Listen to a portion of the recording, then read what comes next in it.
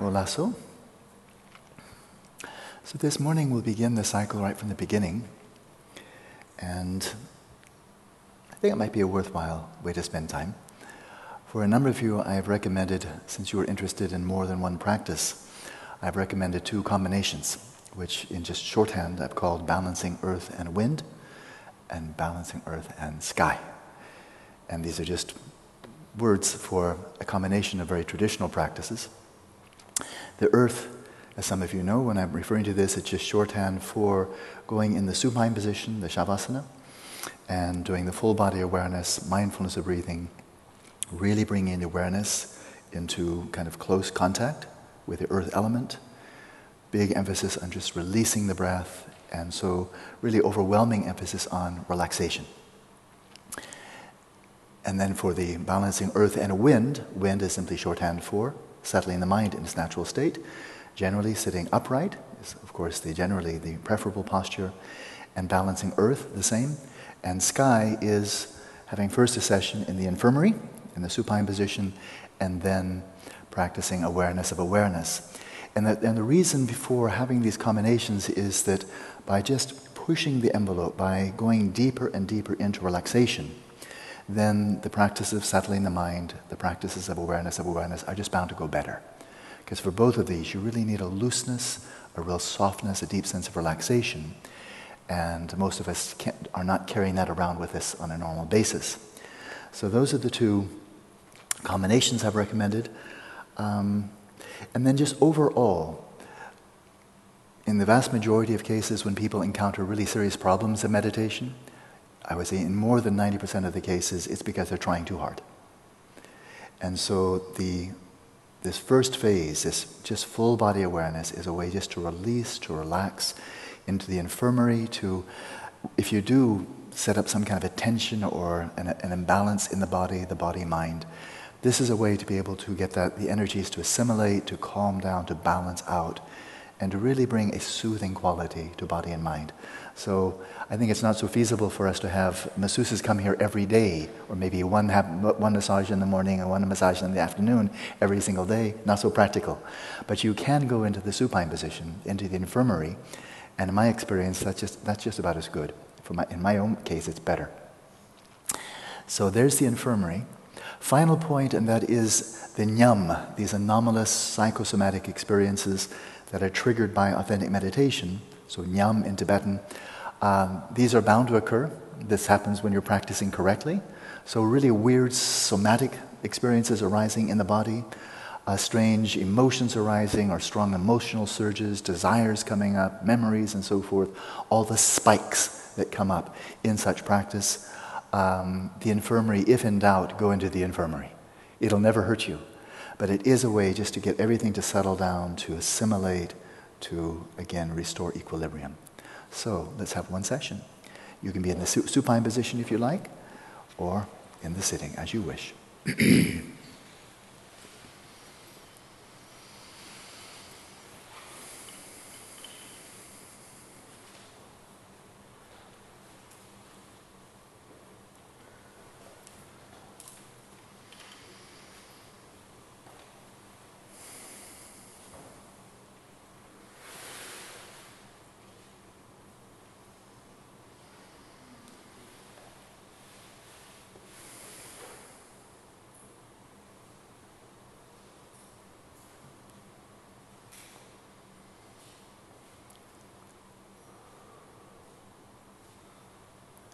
Begin the session by letting your awareness descend into the body, right down to the ground, and rest in a purely witnessing mode of awareness, simply being mindfully present of the sensations of the earth element, those sensations of firmness and solidity, where your body is in contact with the ground, without imagining. Just be present with the bare tactile sensations.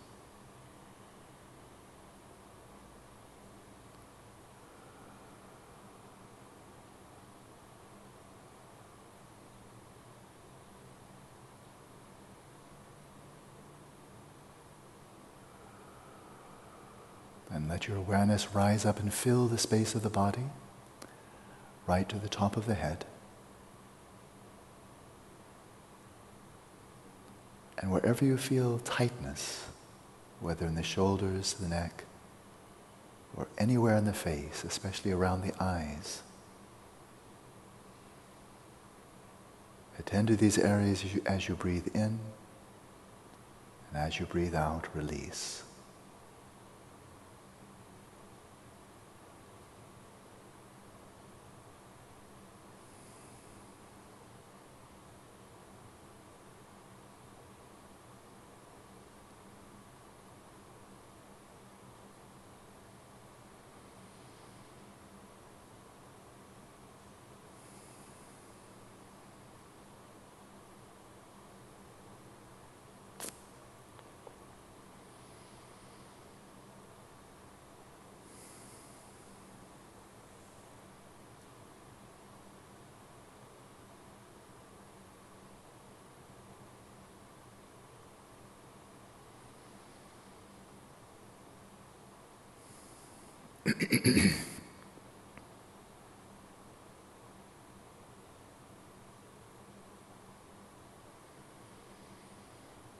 Settle your whole body in an expression or a posture of relaxation, of ease and comfort. And insofar as you are relaxed, it should be easy to keep the body quite still, apart from the movement of the breath. Avoid any unnecessary fidgeting or moving about. This will help nurture the coherence, the collectedness of your awareness.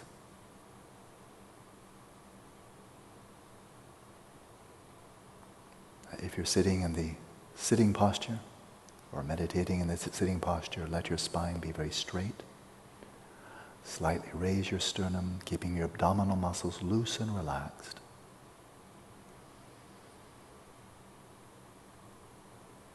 So that with each in-breath, you feel the sensations of the breath going right down to the lower abdomen, which expands as you inhale, falls back as you exhale.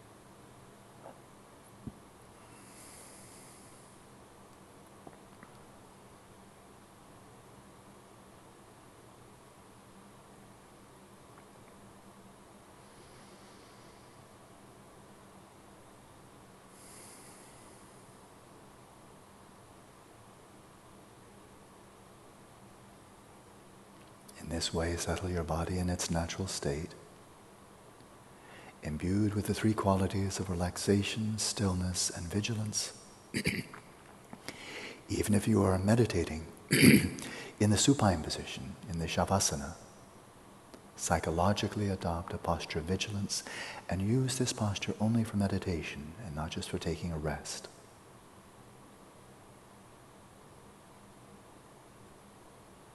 And now we take on the subtler challenge of settling the speech in its natural state. Settling outer speech in its natural state is relatively easy. It is simply resting in effortless silence, the silence of a lute on which the strings have been cut. But settling the inner voice, the mental commentary, the chit-chat. Settling this in effortless silence is no easy task. The momentum is strong, the sheer habit for this obsessive, compulsive flow of thinking is strong. Rather than try to bottle it up, to constrict it, to forcefully stop it, release the energy behind this internal commentary with each out-breath. With every out-breath, release any residual tension in the body, any excess tension. With every out-breath, release the breath. Just release. And with every out-breath, release any thoughts, mental images, memories that may arise. Release them instantly and return your awareness to the present moment, to the sensations of the breath within the body.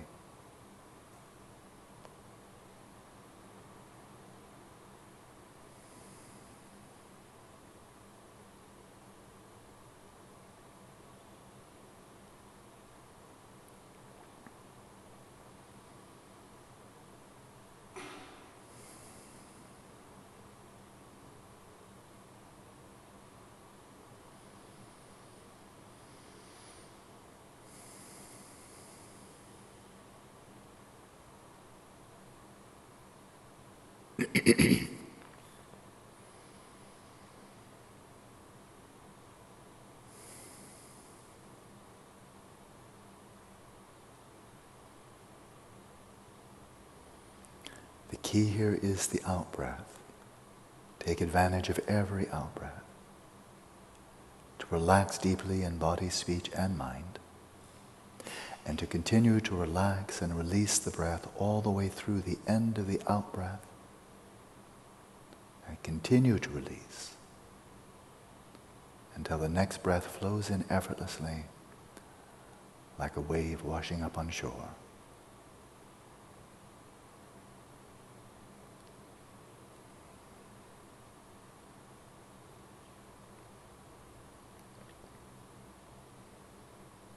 Release the out-breath without pushing it out. Receive the in-breath without pulling it in.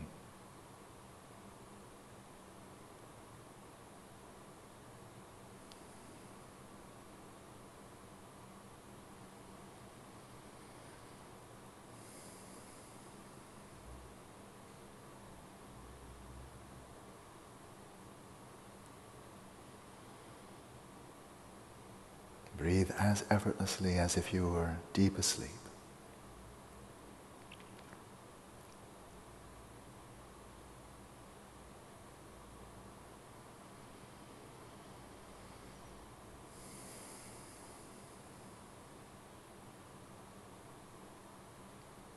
And however the breath flows, whether it is deep or shallow, fast or slow, whether it is regular or irregular, just let it be,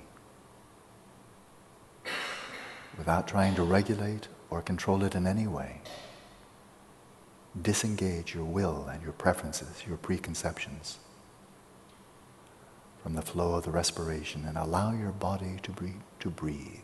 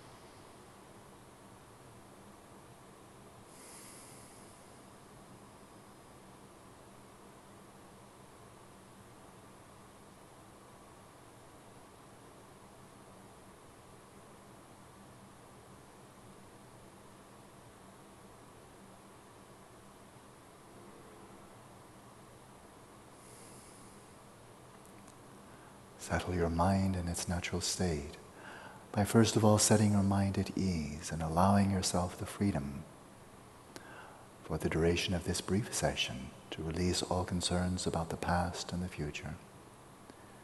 Release all hopes and fears and allow your awareness to settle in stillness in the present moment.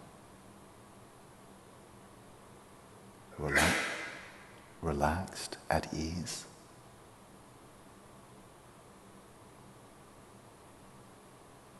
And gently confine your attention within the space of the body and allow your awareness to illuminate the sensations of the breath wherever they most distinctly manifest, whether in the abdomen, the chest, the nostrils. Just be present within the body and note these sensations correlated with the in and out breath.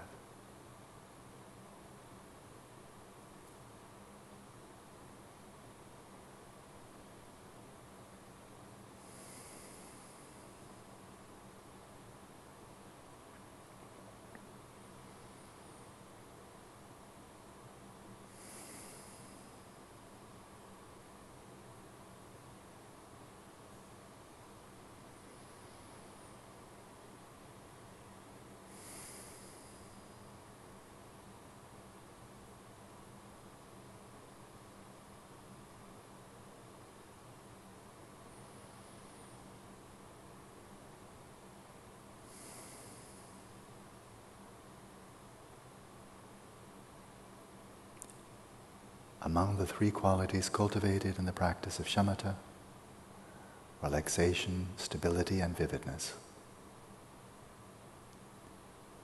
In this method, we focused on just one, relaxation, without losing the clarity that you initially brought to the meditation. Just relax more and more deeply, as if you were allowing your body to fall asleep while maintaining consciousness. A gentle, quiet, witnessing mode of awareness.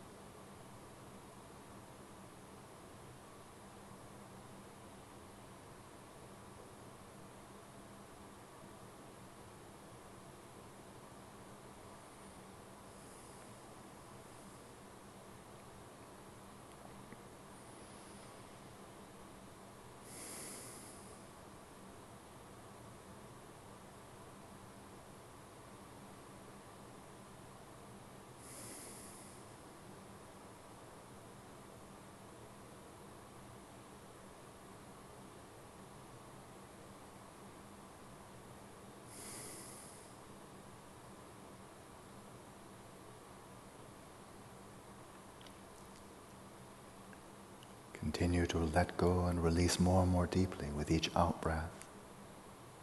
Take advantage of every out-breath to release thoughts, to release the energy behind the thoughts, so that there's no sense of constriction, of tightening up, but on the contrary, a loosening up, so that you're inwardly content to rest in effortless silence, to just be present.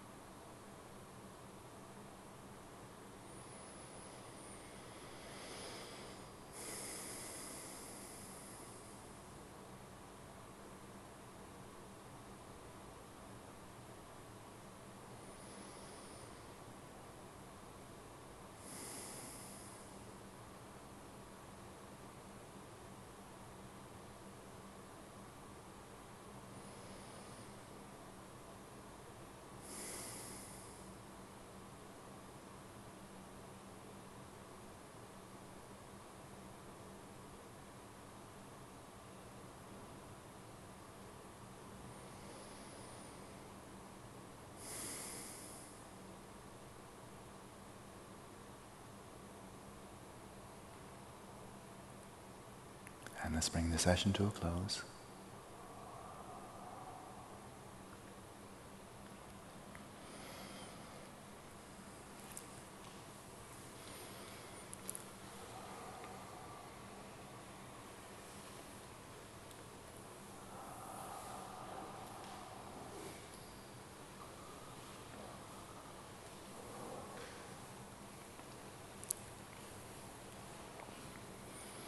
Olaso.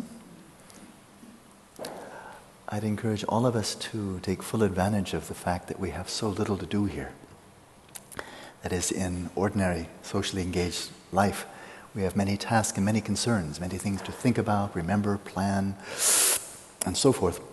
And here, show up on time twice a day here, get to meals if you can. That's pretty much it. And so, in between sessions, some of you are meditating just a few hours a day, some of you are quite a few hours a day, but equally important to the formal meditation sessions is how you're sustaining your flow of awareness in between sessions. So you might recall that one of the internal prerequisites for actually achieving shamatha, it's so straightforward, it's so like an engineering problem, it's not mystical. Just here are the outer conditions, here are the inner conditions. And if you believe in causality, then if you put the outer conditions with the inner conditions, you'll achieve shamatha. There's just no mystery about it. But if any one of those inner conditions is missing, you won't. And Atisha says on this point, you can meditate for 1,000 years and you still won't achieve it, if you could live that long. And so one of the really crucial ones, they're all very important, but one of them in Tibetan is called Döba la sope namdo yonsu bangba. And this is completely rejecting, completely releasing, getting rid of all obsessive, compulsive thinking involving desire and so forth. Just having zero tolerance. So I gave many analogies earlier when we went through the cycle, but just be relentless there. And bear in mind, it's not a relentlessness, okay, I'll try hard all day, I'll clamp down, I'll be good, I won't let my inner voice speak. It's not that, because you'll just completely get wiped out and exhausted that way. It's just the opposite of that. It's just releasing all the way through, relaxing all the way through, every out-breath, releasing whenever the blah, blah, blah starts, thank you, and breathe it out. Nice to hear from you, but don't call me, I'll call you.